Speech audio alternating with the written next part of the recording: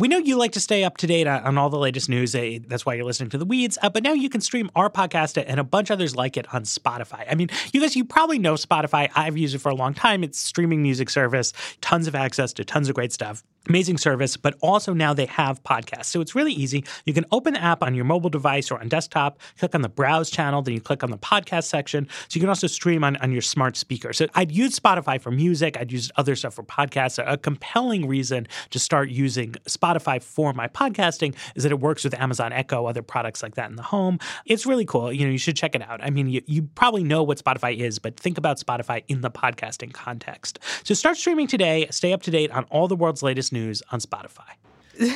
I feel really bad. This is going to be like, they want things to be faster, but this is totally the episode where we could just be in here for 3 hours. No, it's fine. It's fine.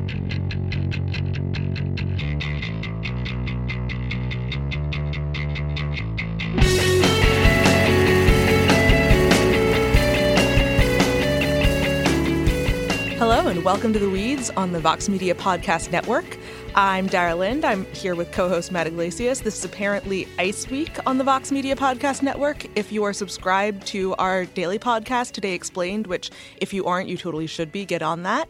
But if you aren't subscribed, you did not know that yesterday, or Thursday rather, they did an episode on Arctic ice snowmelt and what that means for, global security. We are talking about a different kind of ice, the bureaucratic, acronymous kind of ice, the Immigration and Customs Enforcement Agency, which is the agency in the U.S. government tasked with deporting people who are here in the U.S.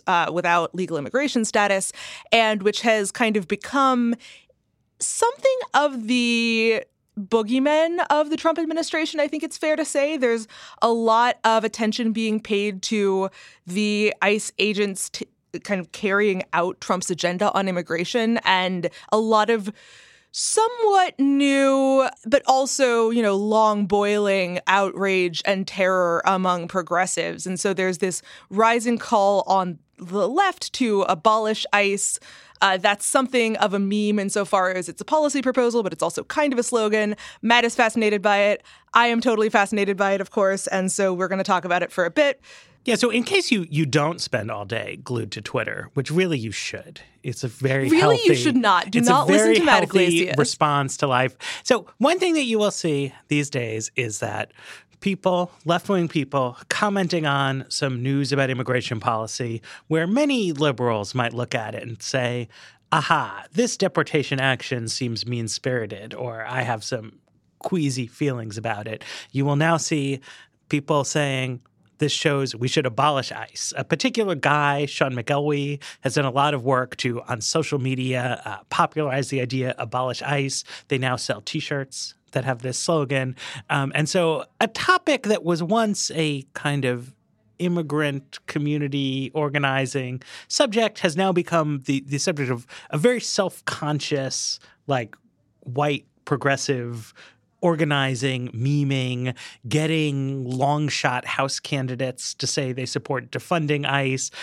Probably the greatest victory this movement has scored yet is they got Chris Hayes to ask Kamala Harris about it on MSNBC. Kamala Harris, of course, presidential aspirations, represents California, where immigration is a big subject.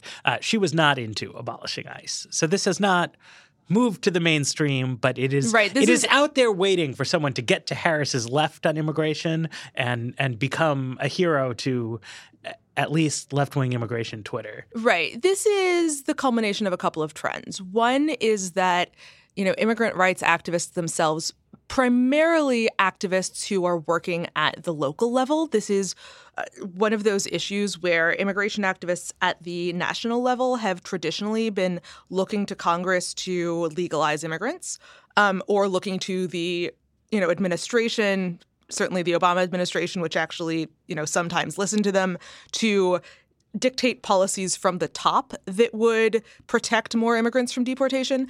At the local level, there's been a lot more attention to pushing back on enforcement and to the idea that ICE needs to be restrained. That is kind of one thread going into this. The other thread is, frankly, that a lot of people are newly horrified about the consequences of stuff that were happening under certainly Obama's first term. But now that it's a Republican in office, and that Republican is Donald Trump, a lot of white progressives who also maybe are a lot more tuned into politics and maybe more progressive than they were 8 years ago are looking at this stuff and going, oh, my God, we have an American Gestapo now. That the kind of Gestapo comparison is very common, and it's something that I personally have some feels about, but we'll probably get into that later. But the organizing moment is the result of kind of both of those trends. But there's kind of a policy basis there, right? There's a reason that this is coming to the fore under Donald Trump. And there's also a reason that a lot of people have been pushing for restrictions on ICE power going back, even during the Obama administration. So this being The Weeds, we're going to use, flashback music to talk about why we have this agency to begin with.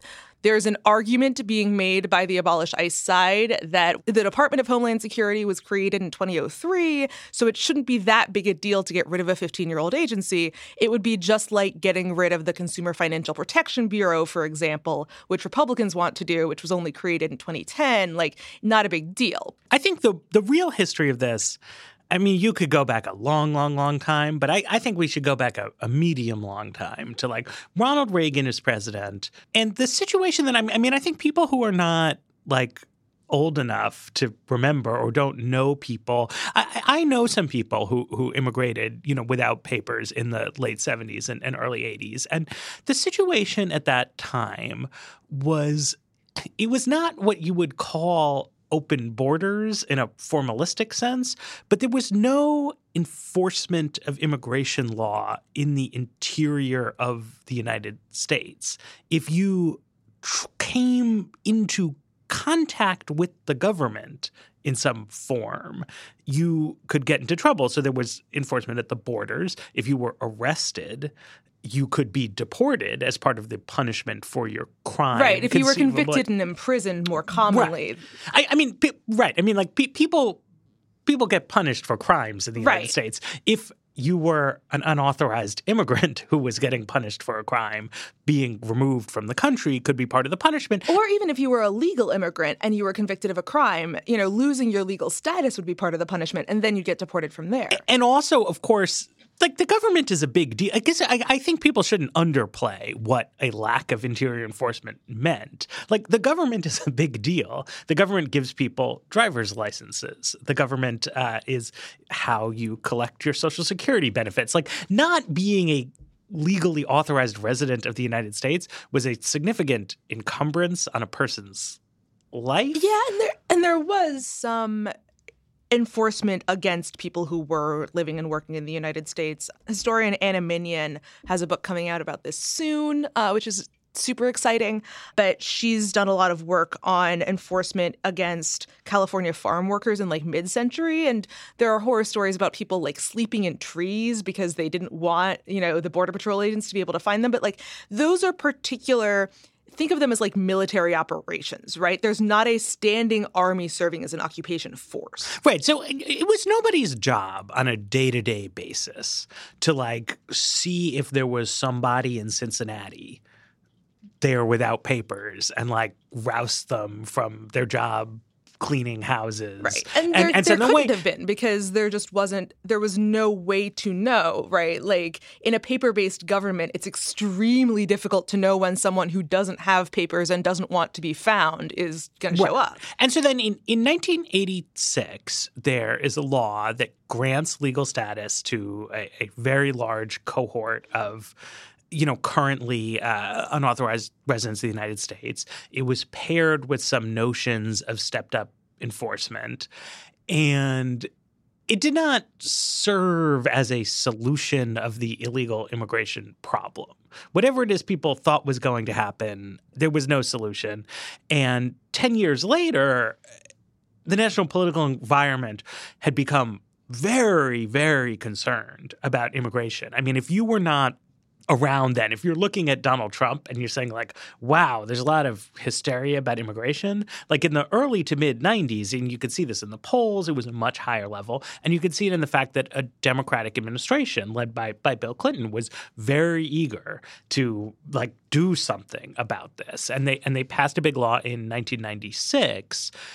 ICE is new, is a Bush era, but I think it was the 1996 law that really commences the idea that the federal government needs to be like putting money into trying to tighten up immigration, right? They start building barriers on the border. They greatly expand the list of offenses for which you can be deported, and they start adding to INS's mandate that it should be like routinely engaged in some kind of interior enforcement. I would put this a little differently. I would say that the 1996 law made it possible. It gave the federal government a lot of opportunities to it built out the skeleton of immigration enforcement. Like it said that the federal government could not grant legal status to people who were already in the U.S. without papers in a lot of cases. It made it much easier to deport people in a lot of cases. But what it did in terms of interior enforcement, the most relevant thing it did was expand the opportunity for the federal government to partner with state and local law enforcement on immigration enforcement. That, at the time, was seen as a way to, in one case, make it easier for the federal government to identify people who were in jails, because that was not an automatic thing at the time. It's only become automatic in the last 10 years that the federal government, for immigration purposes, becomes aware of who's getting booked into jails. And on the other side, it was seen as a way to use local law enforcement as a force multiplier when the federal government did want to kind of do these military operation style sweeps, or, go after particular businesses or that kind of thing. But the Clinton administration itself, or at least Clinton's, former INS commissioner, told me this week that they were really wary of that because they saw that as something that local communities should be really eager to have if the federal government was going to partner with them on this. And no local community was really eager to have it. They didn't see it as an opportunity that the federal government should really be pushing for, but rather something that was an option if both parties wanted to take it. The idea of resources, I think, really comes into play when we start talking about the 21st century and the development of ICE itself. And we should define our terms. So INS is an agency that no longer exists. It was Immigration and Naturalization Services. And it had a sort of, by our modern standards, mixed role that they would they processed visa applications and naturalization services, as is in the name, like the legal immigration paper flow they managed. They also did the immigration aspect of border security, as I understand it. Yes. So it's like both people and stuff show up at the border, and there was like a conceptual distinction between the people and the stuff. And then they also, to the extent that interior enforcement was happening, were in charge of it, but it sort of wasn't happening.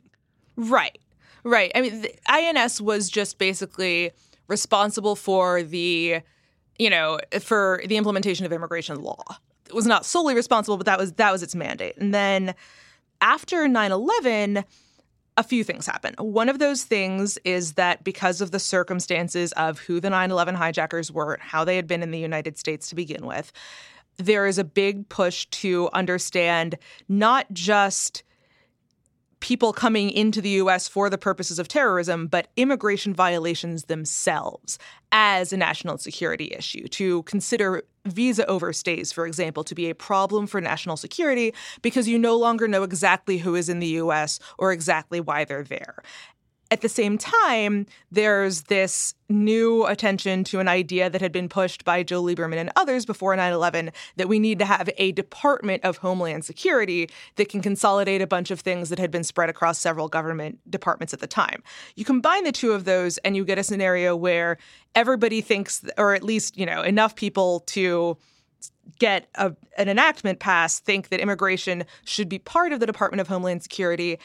And an idea that if immigration violations are a national security problem, maybe it's not a great idea to have the agency doing that be the same agency that is supposed to be warm and welcoming toward legal immigrants. Maybe it makes more sense to split those up so that people can be focused on enforcement. But even beyond that, there's an idea that, okay, if visa overstays, which isn't something that the border that you can catch at the border by definition are a problem, then maybe we should have a separate agency that is devoted to both, longer term investigations. A lot of ICE, as it stands right now, is called Homeland Security Investigations. They do kind of longer term work on human smuggling, trafficking, that kind of thing. But there's also what's called enforcement and removal operations, which is the part of ICE that is solely responsible for apprehending, deporting, and detaining people in the U.S. who don't have immigration status. I want to highlight, I guess, a different aspect of how this came together, which is that, so 9/11 happens, obviously it's a big deal. Transformative impact on American politics. People in politics, they want to say something that is relevant. And so one thing that a lot of people, a wide group of political entrepreneurs, I think of former Senator John Edwards as having been prominent in this, is we should create a new agency. Right. And the new agency, it's purpose, right? The box it is filling is I'm a senator and I want to do something about terrorism. And so it's okay, we should have a new agency. And the idea is floating out there, including from Edwards and others, that we should have a MI6 style. Actually something new should be created that's an American domestic intelligence service, right? And that possibly there should be a function similar to an interior ministry in a European. We have a Department of the Interior, but it runs parks and government-owned grazing land. It's not a domestic security service, right? But there's a lot of American ethos that goes against creating an agency like that. And there's also the existence of the FBI, which is a bit of its own weird beast and which has its own odd relationship to the Justice Department that it's half in but also autonomous from. Anyway, American bureaucracy, it's very old. So we wind up not creating the Home Ministry, right? What we instead do is a bureaucratic reorganization where shit just happens over the course of American history. And so over time, it came to be that there was an agency that was charged with preventing the assassination of the president, which is an important job, but also with stopping counterfeiting. So because there's only one president and there's a lot of money, so most Secret Service people worked in the counterfeiting arm. So it was part of the Treasury Department. So you had the Treasury Department, which is about economics, was overseeing securing the life of the president, which is dumb. So okay, you put Secret Service over in DHS. FEMA had always just been lurking around. Its mission is not closely related to the missions of other government agencies. But if a terrorist blew up a giant bomb, you would want FEMA in there. So, okay, they're DHS, right? So you're throwing stuff together. The Coast Guard was kind of part of the military, kind of not. So they throw that in there. You're lumping things in. And part of what they do is they take immigration out of justice and they put it into DHS because it's something has to go, right? It's they wanted to create this agency, so they have to put stuff into the agency. But emotionally, politically, and psychologically, this agency is America's counterterrorism squad. And so you will frequently see on movies, right, that the writers will call in Homeland Security is going to address some kind of problem, right? And that's not how it works. The FBI is still the FBI, right? If there's a big case, typically the FBI is the lead agency in addressing it. There's U.S. attorneys, who prosecute these crimes.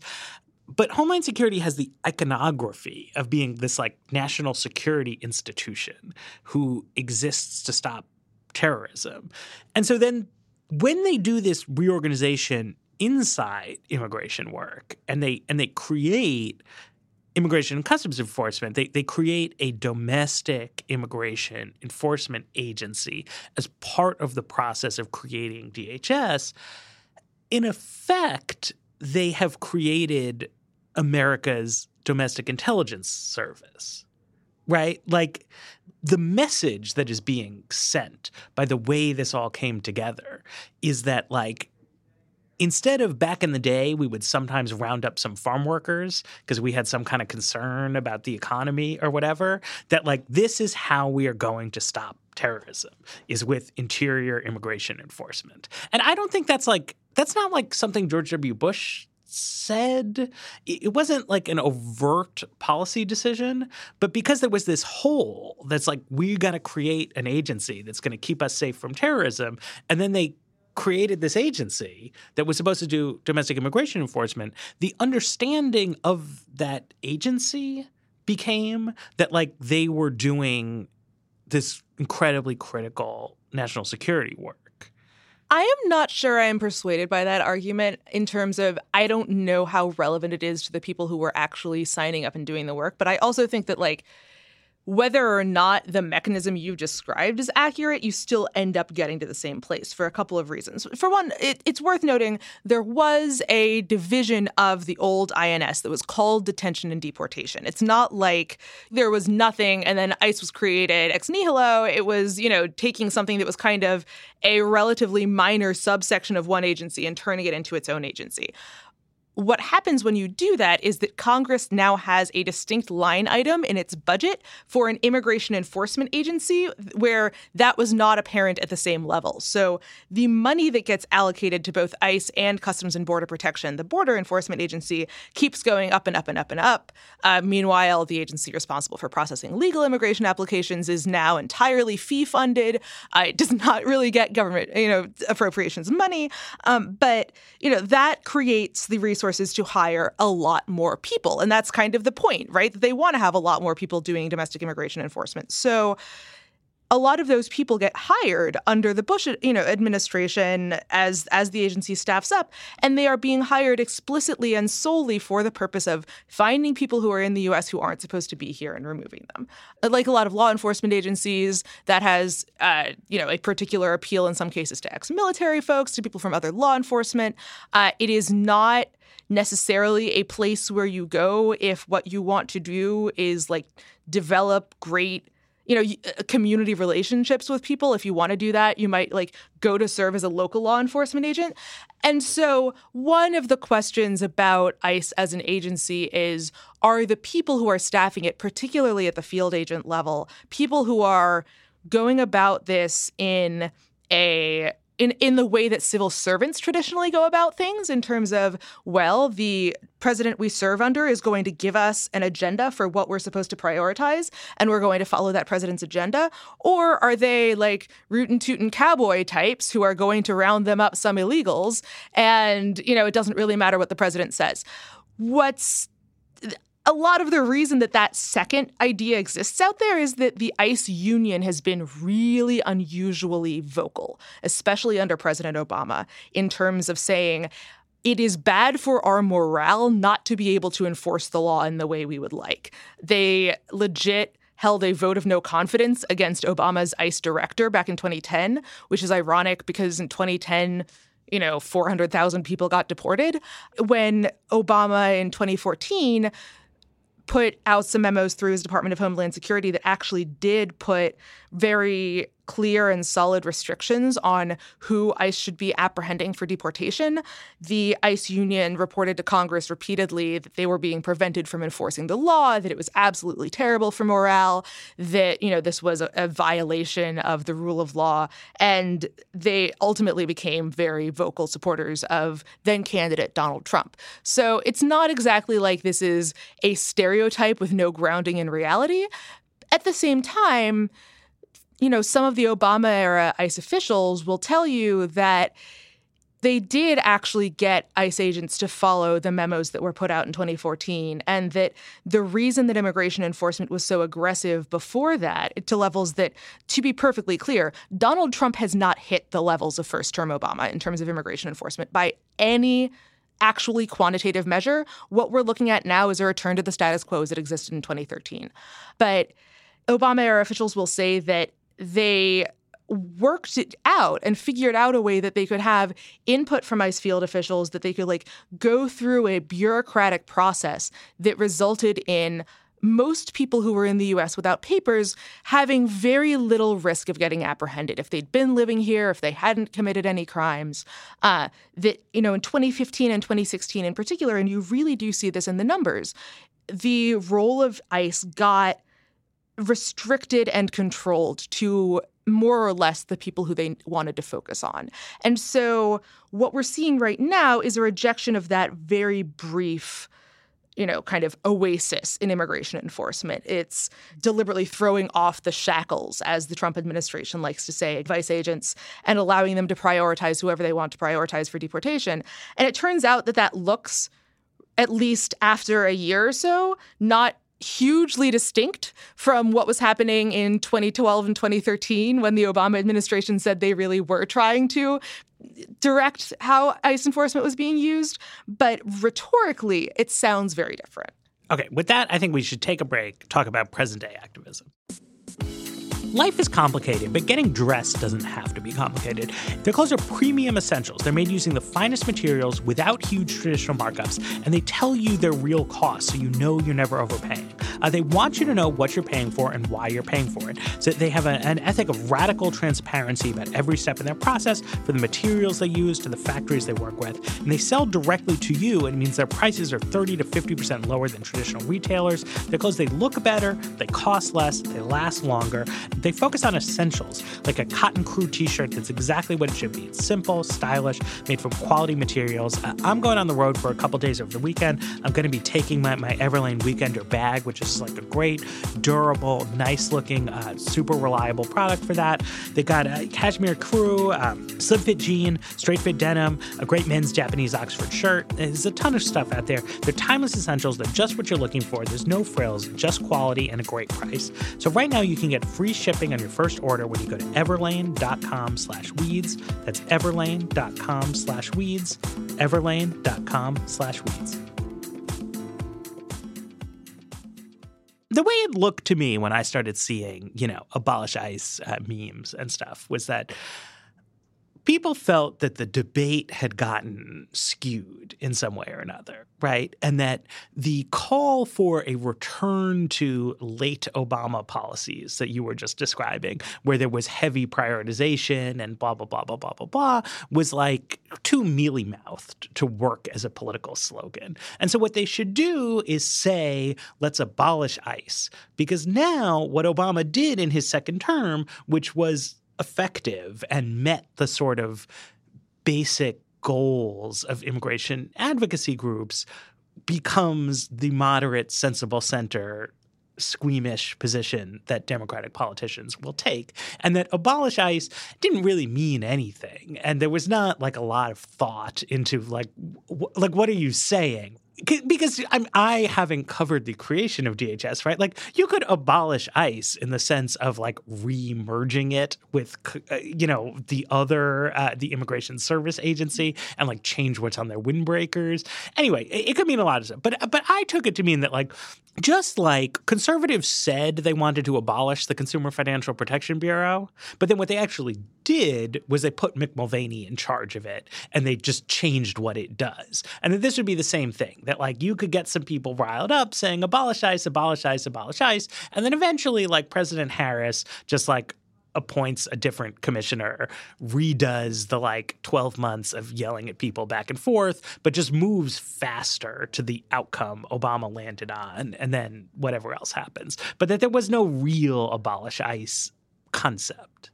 That's certainly how it appears to have started. The thing is that psychologically, it turns out it's really hard to advocate for a position that you only believe in instrumentally. Mm-hmm. And so Sean McElwee is, totally admitted to me this week, I was starting this just as an Overton window thing. You want, like you said, you want to shift the discourse leftward. But, he said, I'm now totally a true believer. I think that there's actually appeal in the idea of straight up abolish the, just like burn the agency to the ground is a couple of things. First of all, even though there was a big shift in immigration enforcement in 2015 and 2016, and for the most part, immigrant communities themselves recognize that, although it was very fragile and kind of the least move from the administration, even if it was in practice targeted, if it didn't look targeted, would kind of send shockwaves through communities. Progressives who were not directly part of the immigrant rights movement or themselves kind of tied to immigrant communities took a long time to recognize the first-term deportation strategy of Obama. It really took until like the second term, particularly 2014, to get a lot of white progressives to understand just how aggressive the Obama administration had been. But they didn't update that model in 2015 and 2016. Like, even as in practice, deportations were and arrests kind of more relevantly, because it takes a while to deport someone for the very simple reason that immigration courts are still under the Department of Justice, and Congress didn't notice that they weren't funding the way that people could actually get sent out of the country. They were just funding the people who were going to do it. Anyway, the kind of idea of Obama as the deporter-in-chief held to a certain extent among white progressives, even though that was not as true. And so, you know, the kind of left position is that Obama's deportation strategy, period, was unacceptably aggressive, rather than that it was bad until 2014, and then in 2014 it started being okay. The other thing here is that there's a broader understanding on the left and among progressives generally than there was a few years ago about the ways that the criminal justice system can turn someone into a criminal for actions that might not have at their outset seemed criminal, or that might not be criminal if the person looked different or were in a different community. And so the Obama administration's line of "we're going to deport felons, not families," always seemed like a bad distinction to many of the immigrant activists on the ground who were like, this guy has a DUI, but he's also a father and he's been working in the U.S. for a decade. He's both a felon and a family. But it also seems to ring a little hollow now to people who understand that the process by which someone is made a felon may or may not have anything to do with whether they pose a public safety threat. So there's a little more skepticism of the idea that the criminal justice system should be empowered to determine who's deportable. I also, though, do think that the left of the Democratic Party doesn't feel great about deportation as a thing right now. And while very few people on the ground are interested in talking about open borders per se, I've never seen anything where there's as big a split between where the like very smart academics think is worth spending their mental energy and where the organizers think is worth spending their mental energy is on the idea of open borders. It's just like not a concept that people on the ground care about because it's not relevant to the actual things they're fighting. To oversimplify vastly, and I'm sure I'm going to get a lot of angry tweets about that, but it's hard to identify a case in which people on the left will be willing to say, yes, it is good for America that people like this get deported. Like, I'm sure that most people in practice would not have a problem with terrorists getting deported, but there's a little more skepticism of the idea of deportation itself as certainly as something that's not even technically a criminal punishment, right? But skepticism that being taken away from maybe a family, maybe a community where you've lived for several years is an appropriate response to a civil violation of law. I think that this is a big problem, this kind of disconnect, right? Because there's a top-down question, which is like, what should the immigration system look like, right? And I think very few people, like regular people involved in any kind of practical level with anything, like want to say, okay, what the system should look like is that like any person from anywhere in the world who wants to come to the United States should just like be able to show up and say like, yeah, I'm in, and then you get amazing, here you are, legal permanent resident of the United States. That's all she wrote, right? Like there are a lot of practical issues with that and political sensitivities that people do not want to like make that their goal for American public policy. But then when you look at people who work with communities, right? I mean, progressives have a lot of belief in organizing and communities and things like that. For any particular immigrant who has already arrived in the United States and has been like living here and has ties to a community, there is a strong desire to say, no, that person should not be deported. That person should be able to get an identifying card of some kind. That person should be able to get an education if they want to, right? And so it's like grassroots open borders rather than top-down open borders to people who are not, like most people, right, like particularly most voting people, are not rooted in immigrant communities in some kind of way. They are open to a lot of different ideas about immigration policy, but the idea can't just be, well, we have some set of rules, but then we don't enforce them, or we don't really know, or just kind of depends on like what people say in the neighborhood, right? Like it's not an answer to the policy question to say that like whoever happens to be here gets incredibly generous treatment, but then we have no opinion on like who might come tomorrow, right? Now, if you could create like a magical force field that just like automatically repelled future unauthorized border crossings without requiring any kind of draconian enforcement in a border zone or something like that might answer everyone's problems. Say like, look, we'll just legalize everybody who's here and we'll turn the force field on. But like there is no force field, right? So like even border enforcement consists of like wall building and militarization. And right now there's like a 100-mile zone in which CBP can like stop your car. And it's worth noting that a lot of the kind of clips that have gone viral or stories that have gone viral of aggressive enforcement, the girl who was detained in the hospital last year after surgery, for example, have actually been carried out by CBP, which has much looser rules of engagement. So I think a lot of the energy being directed against ICE as an agency is kind of being misdirected and is against the idea of enforcement. Right. But so this is the thing, right? It's like there's no immaculate forward-looking enforcement, right? Like the way you would do forward-looking enforcement is that something would have to happen, at least to some extent, inside the territory of the United States, and rules would have to be enforced against people who had been inside the United States for at least some period of time, right? Like, again, it would be great if you could just have like an instantaneous repulsive force that like cleanly divided like who is here from who is coming in the future. But that's not something that like really I think is doable. Whereas the kinds of things that you've had in the like boring legislative process, which is like, here's going to be a way you can get like that is something you can do, right? Like these are real bills. Like they did not come to a floor vote in the House of Representatives, but they could have. And I think with good reason. I mean, sometimes politicians like don't want to touch things because they're just being chicken shit. But I do think this is also a case where politicians would like to address a policy question with policy tools, whereas activists and community members, they want something fast, which I think is understandable. Like the legislative process in the United States is a disaster and has not adequately resolved this situation in any way, but also is like the process that generates like viable policies.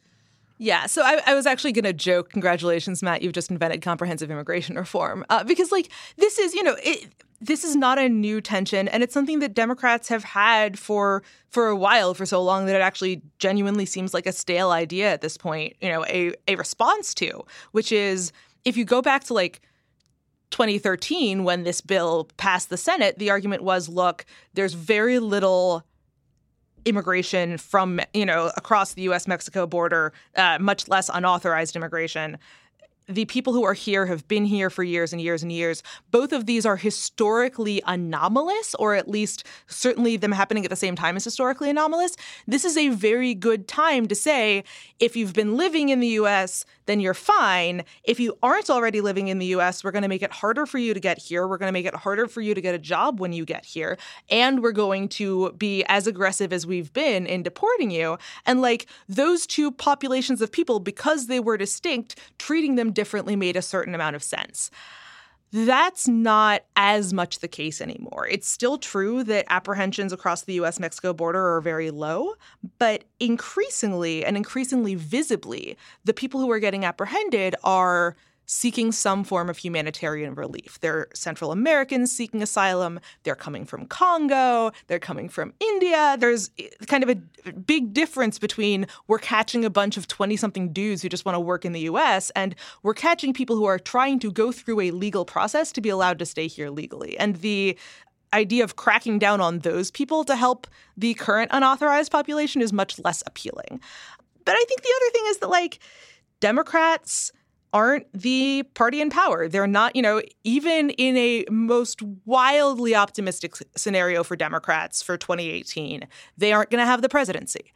And so the idea of what is an agenda that Democrats could be pushed from the left to call for, and this ties back to what you were saying, Matt, about the abolish the CFPB idea. It's something that even a minority party can be fighting in Congress to reduce the money available to that agency, to make sure that there's, to send a bunch of angry letters to agency heads saying you have to document X, Y, and Z. Why did you do A, B, and C? There's already right now, as Congress gears up for its next spending deadline, a campaign among some immigrant rights groups to say, well, if you guys aren't going to pass a DREAM Act as part of this bill and legalize people who currently have protections under the Deferred Action for Childhood Arrivals program, or DACA, then at very least you shouldn't be giving the Trump administration money that could later be used to deport these people. And it's not an abolish ICE campaign. It is a restrict funding for ICE, but it's something that that is obviously of a piece with the abolish ICE idea, right? That it should be fought at every turn. And so that's kind of something that I think as an organizing ask it's more of an immediate thing than, well, we promise if President Harris wins in 2020 that we'll pass comprehensive immigration reform and therefore you should vote for us in 2018. Well, this is also an Overton window point on the funding, right?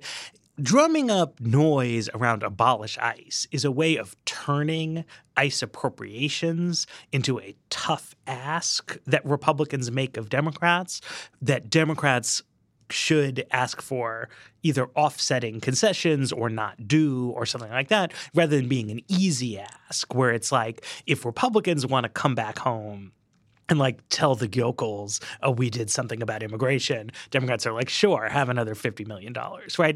It changes that dynamic in the appropriations battle. If Democrats can find themselves going into the room and saying if I give 1 cent of extra money to ICE, I'm going to get yelled at about that by this guy and that guy. So, it changes things if it works. On the other hand, I think there's a perversity of this, which is that the Gang of 8 bill from 2013 was a bill that, for better or worse, people were very comfortable voting for, right? A bunch of Republicans were ready to vote for it. Many were not. And tons of Democrats were. Joe Manchin was. John Tester was. Heidi Heitkamp was. You know what I mean?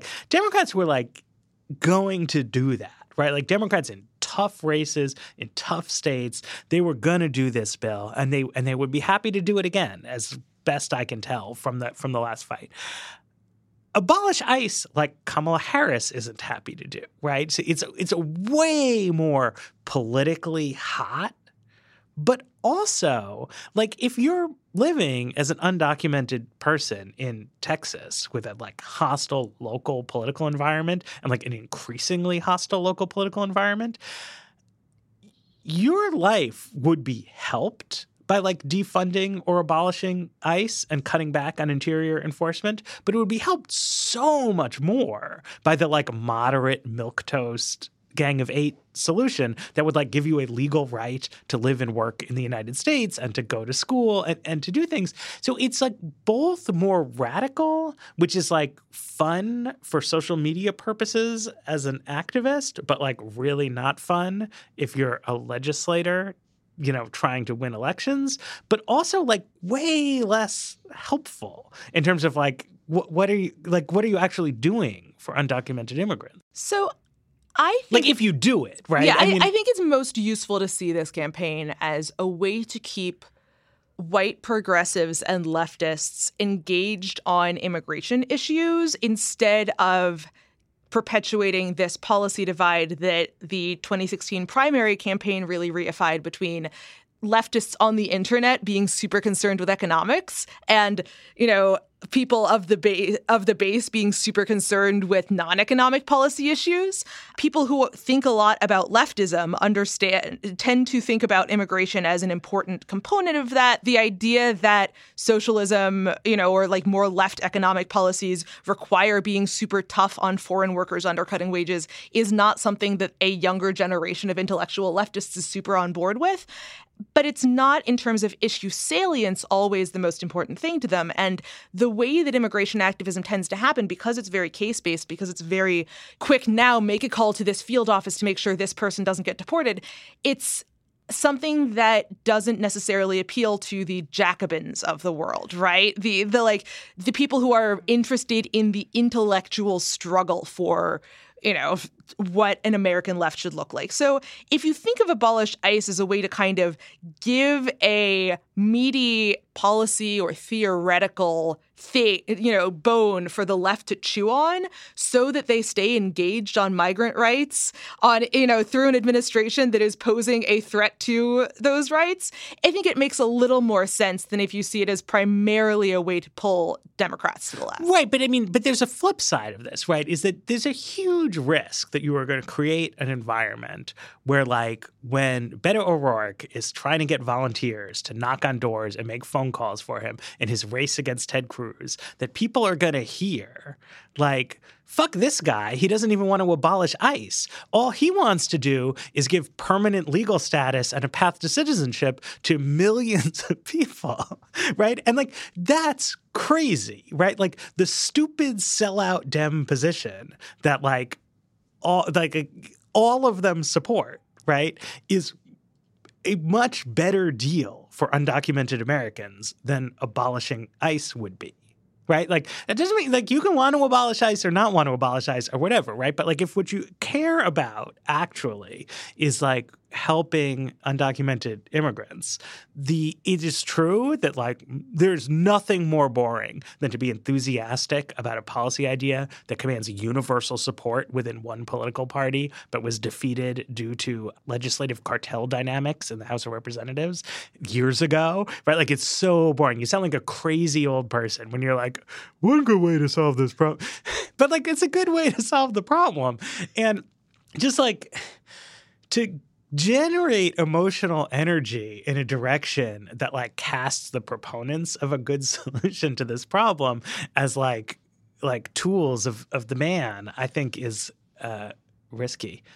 All right, we should almost certainly take a break. And during that break, we're going to put President Harris into office, and then we're going to talk about this as an actual, like, thing that could be done rather than talking about what happens if it can't be done.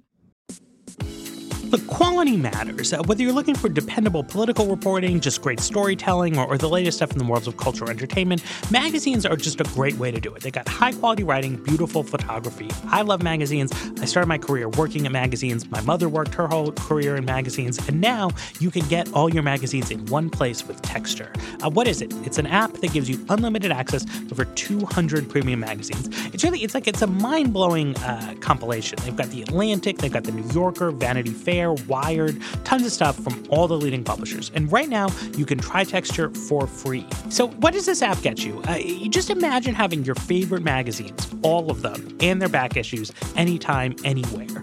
So to check it out, start your free trial by going to texture.com/weeds. If you choose to continue, our podcast listeners will get Texture for just $9.99 a month, which, again, think about how amazing a deal that is, right? $9.99 a month, that's like the cost of subscribing to, like, one or two magazines. But you get 200. It's like wild. You go to texture.com/weeds to start your free trial today. That's texture.com/weeds, texture.com/weeds. So the obvious question about abolishing ICE is, like, if you did this, like, what would you do? Like, what happens to immigration law? Right. Is it the purge? Like, I think we've hinted at this, at kind of the options throughout this episode, but to kind of, like, pull them out, there's the retrocession idea, right? Where you basically just absorb interior immigration enforcement either into Customs and Border Protection and create this bigger immigration enforcement agency, or you reabsorb it into Citizenship and Immigration Services and, have the same people responsible for deporting people and granting visas, or you kind of reconstitute Immigration and Naturalization Services itself, right? Like, you get rid of the idea that there is a separate budget line and a separate agency for the purposes of enforcement of immigration law in the interior of the United States and reconceptualize it as it's important to enforce immigration law generally, at which point you can be a little more fungible with resources and make sure that not a ton of resources are getting spent to deport people whose only violation of the law is being in the U.S. without papers. So one viable retrocession vision, right, would be so you remerge it with the people who issue the visas, and you try to really push it into a thing where you're catching new visa overstayers, right? You're framing this as just like it's one agency. Resources are to some extent fungible inside the agency, and it's like, okay, we're issuing the visas, and then we've got guys like the cops in the agency are in charge of trying to track that visa person and making sure that they left. And that's a sort of de facto way of drawing the new old distinction. Because if you've been here a while, you may or may not have had a visa that expired, but it also would have expired a while ago. Or you could try to merge it with the border and just try to literally push the people closer to the border, right? So it's if nobody is working in the Denver office because they've all been sent to New Mexico, then, you have a relaxed situation in Denver. Right. You can see pretty obvious problems with both of these scenarios, right? In the first case, what's happening at U.S. Citizenship and Immigration Services right now could be an entire other episode. If somebody wants to pay for ads on the USCIS Hour with Dara Lind, I would totally be okay with that. Thanks, Vox Media Podcast Network. But right now, the current director of that agency is encouraging the people who process the visas to already think of themselves as an enforcement agency and to think of their job as making sure that no one who shouldn't get a visa, which includes people who will overstay visas, part of the reason that someone can be denied a visa is we think you're going to stay in the U.S. after this is over, no matter what you're telling us now. Not going to get into that. So that is happening already even without there being a part of that agency that is designed to catch visa overstays. You can easily see a world in which reconceptualizing USCIS as we are here to give visas and catch anybody who overstays them becomes a world in which a lot fewer people get visas to begin with because the people handing out the visas think of their job as preventing any overstays. Right. It's they're all cops now, right? That is certainly not what the proponents of Abolish ICE would be going for. And on the flip side, it is already the case that Border Patrol agents, as Matt said, operate within 100 miles of the physical U.S.-Mexico or U.S.-Canada or maritime border. That encompasses some ridiculous proportion not only of all people in the U.S., but certainly of immigrants in the U.S. Yeah, this is why I had to use Denver as my example, because Chicago, New York, all of California, San Diego. It's ludicrous. And there are, people on the border or people who live in border communities in New Mexico, for example, are we have so many Border Patrol agents here just hanging out or at, roadside checkpoints that it's already a big problem for those of us who live here. You can't just say that border enforcement doesn't impact immigrants who are already in the U.S. because we're here and it does. So there's, what that could very easily do is create a situation where immigrants in Denver are okay, or maybe aren't. Maybe a world where you combine those two agencies is a world where, Border Patrol agents can operate more freely anywhere in the country. But immigrants who live in San Diego or El Paso are even more, confronted every day by the specter of immigration enforcement. So it's just, in either of the retrocession cases, the idea of abolition of ICE works as a congressional strategy, but it's not clear that it gets you to the policy outcomes that people want. So maybe we go to the second idea. Maybe we go to the idea of what I think of as a consent decree for immigration and customs enforcement.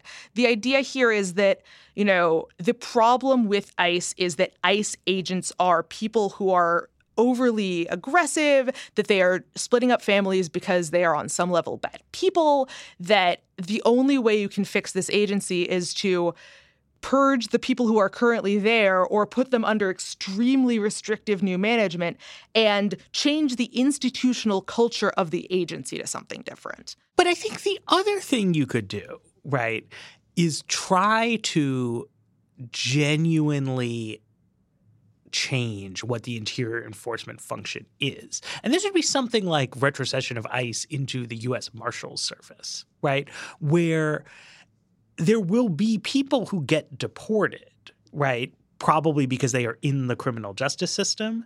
And then you need some guys with guns and badges to, like, do the deporting. But there won't be cops whose job it is to get those people into the criminal justice system, right? And in that case, it's like a person might end up in jail, and then that person's immigration status might get checked, and then that person might get deported. But if you kind of kept your head – I mean, if you stayed in the shadows, to use the metaphor, like, you would be safe. Nobody would be looking in the shadows. And that is something that, like, we could do. I think it's sort of characterized American immigration enforcement for a while. It's not great, I think, on a number of levels, and I think raised the counterterrorism concerns after 9/11, that it's like, that sounds fine as long as it's fine. But then, like, one day a visa overstayer hijacks a plane, kills 3,000 people, and you're like, what? It was nobody's job to try to— a couple of dudes who are in the shadows, not because they don't have an opportunity to get out of the shadows, but because they would prefer to be in the shadows. Right. It's weird. I don't want to say weird. There's a problem with deliberately creating a, like, law enforcement negative space, right? Like, you would be doing that to help people who are genuinely, like, well-intentioned in their lives. But, like, once it's there, right, if it's, like, really firmly established that, like, if you are doing certain things, like, no one's going to be looking into your business, that's an invitation to some bad actors. And it's like the way the media and politics works is, like, you could have 10 million people in the shadows and then, like, 7 of them do something spectacular, and, like, the whole thing goes to shit. Yeah, I think that this is the bad actors thing is also true on the employment enforcement side, right? Which is something that we kind of haven't directly talked about. But, you know, one of the things that makes comprehensive immigration reform, like, a good centrist, you know, broadly supported pitch is that it says, well, we're going to make it a lot harder for bad actor employers to be able to undercut wages by hiring people who don't have legal work permits, because we're going to institute, you know, mandatory employment verification. And the only reason that that's practicable as policy is because it would be paired with the 8 million people who are already working here without papers would get papers. So it's not kicking 8 million people out of the workforce. But in policy, it's not, you know, as it's currently practiced, it's not like employment enforcement means that employers are in trouble and employees aren't, right? Employers are often fine as long as they manage to fire anybody who's working without papers. They may not, you know, even if they suffer civil penalties, they are very rarely criminally prosecuted. Meanwhile, anybody who gets arrested as part of a workplace raid who is here without papers is subject to deportation. So the kind of differential punishment of employer and employees is not exactly balanced. It's not clear if you do a kind of roll back the clock to the 1990s idea. There's a reason that, you know, the conservative critiques of the 1986 and even 1996 bills were that they did not do enough to turn off the quote unquote jobs magnet and punish employers. Like, those are true statements about both bills. I mean, that they did not do as much on punishing employers as they did on a lot of other enforcement angles. So this does leave a big question. Like, if you have a world where people can undercut wages, you know, can employ unauthorized immigrants with impunity, is that creating the kind of wage undercutting concern that in the current system is usually vastly overstated? Yeah, I mean, this is a thing. What I'm going to be interested to see what happens over the next year, 2 years of a much stronger American economy. A lot of the changes in the partisan valence of immigration issues and in the activist community and in the political alignments took place in the shadows of this incredible recession that turned off the jobs magnet much more effectively than like any kind of e-verify compliance system possibly could. Like nobody was hiring anybody for anything. So it was not like great. We're, coming back to a period of time in which employers of low-wage workers are going to have a very strong economic incentive to find some new groups of people who are like eager to do low-wage work in the United States. And a lot of that is beneficial. There's good stories in the newspaper recently about companies rethinking their approach to hiring recovering drug addicts, to hiring ex-offenders, that the number of people reporting disabilities that prevent them from working is declining because employers are becoming more willing to accommodate them. But this also means like visa overstayers or guys who went, in through some smuggling route through Mexico are also in the category of like marginal possible employees. And businesses, may really want to gain new people in a way that they haven't in the past. It's possible that you'll see renewed flows of workers from south of the border in a way that you haven't had before. And that could change a lot. I mean, it could change many things in terms of like what is the focus on, right? It could really encourage the Trump administration to stick to its anti-immigration guns and drastically step up workplace enforcement as the most effective tactic. It could also relight tensions inside the Republican Party to say that like, no, like this is bad for the economy. It's bad for growth to not be able to have workers coming here. Obviously what happens from the administration is going to shape what people on the other side are focused on and what they're interested in. The whole topic of employment has sort of languished over the past several years as really a subject while we've been focusing on interior enforcement. Yeah, and I think there are two separate narratives of what kept people from coming into the country as much during the time when immigration enforcement was at its highest, in the last couple of years of Bush, first few years of Obama. And those tend not to talk to each other. But the unsexy but correct truth is that, of course, it was both, that you have a lot of people, certainly a lot of unauthorized immigrants leaving the U.S. In the time of the Great Recession because there was no reason for them to stay. But you also do have, most scholars on this agree, over the time that you've had built up border enforcement over the last 20-odd years, there is a change in how likely someone is to try to enter the U.S. and certainly to try to re-enter the U.S. after they were caught the first time. So, maybe it's less clear what relationship interior enforcement has to all of this, but generally, scholars agree that people are making relatively informed decisions about whether and when to migrate and that they're doing some kind of risk-benefit calculus.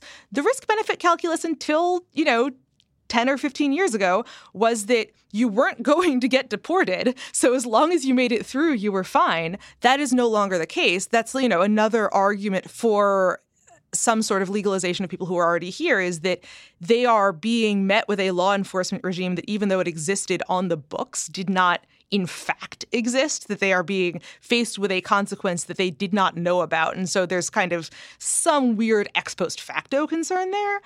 But it's not totally clear how that changes in a world where you have if you were to take the radical abolish ICE and abolish deportation position, which is kind of, the last remaining option, I think, for what you do with abolish ICE, is don't just have somebody else in charge of deportations, prevent deportation from being a thing you do to someone who's just violated immigration laws. In that case, it is not clear whether that changes the calculus of whether someone should come to the U.S. or not, because that creates a weird situation well, it's certainly a situation we haven't had in a while where if you come into the U.S. and you manage to escape detection for a certain amount of time and put down roots here and, maybe have U.S.-born children, that you are going to be able to stay even if you won't be able to get legal status. For a lot of U.S. history, you could both stay and ultimately get legal status. That changed over the last part of the 20th century. But the idea of if you are here for a certain amount of time, you'll be able to stay indefinitely. That's an interesting experiment that might end up changing some of the things we think we know about how people decide to migrate to begin with. I think we better wrap up rather than do a whole new 2 hours on guest workers. But that's where we're headed. At any rate, thanks a lot for everybody who is listening. Thanks to our engineer, Griffin Tanner, our producer, Bridget Armstrong. Thanks to our sponsors. Thanks to all of you for listening. And The Weeds will be back next week.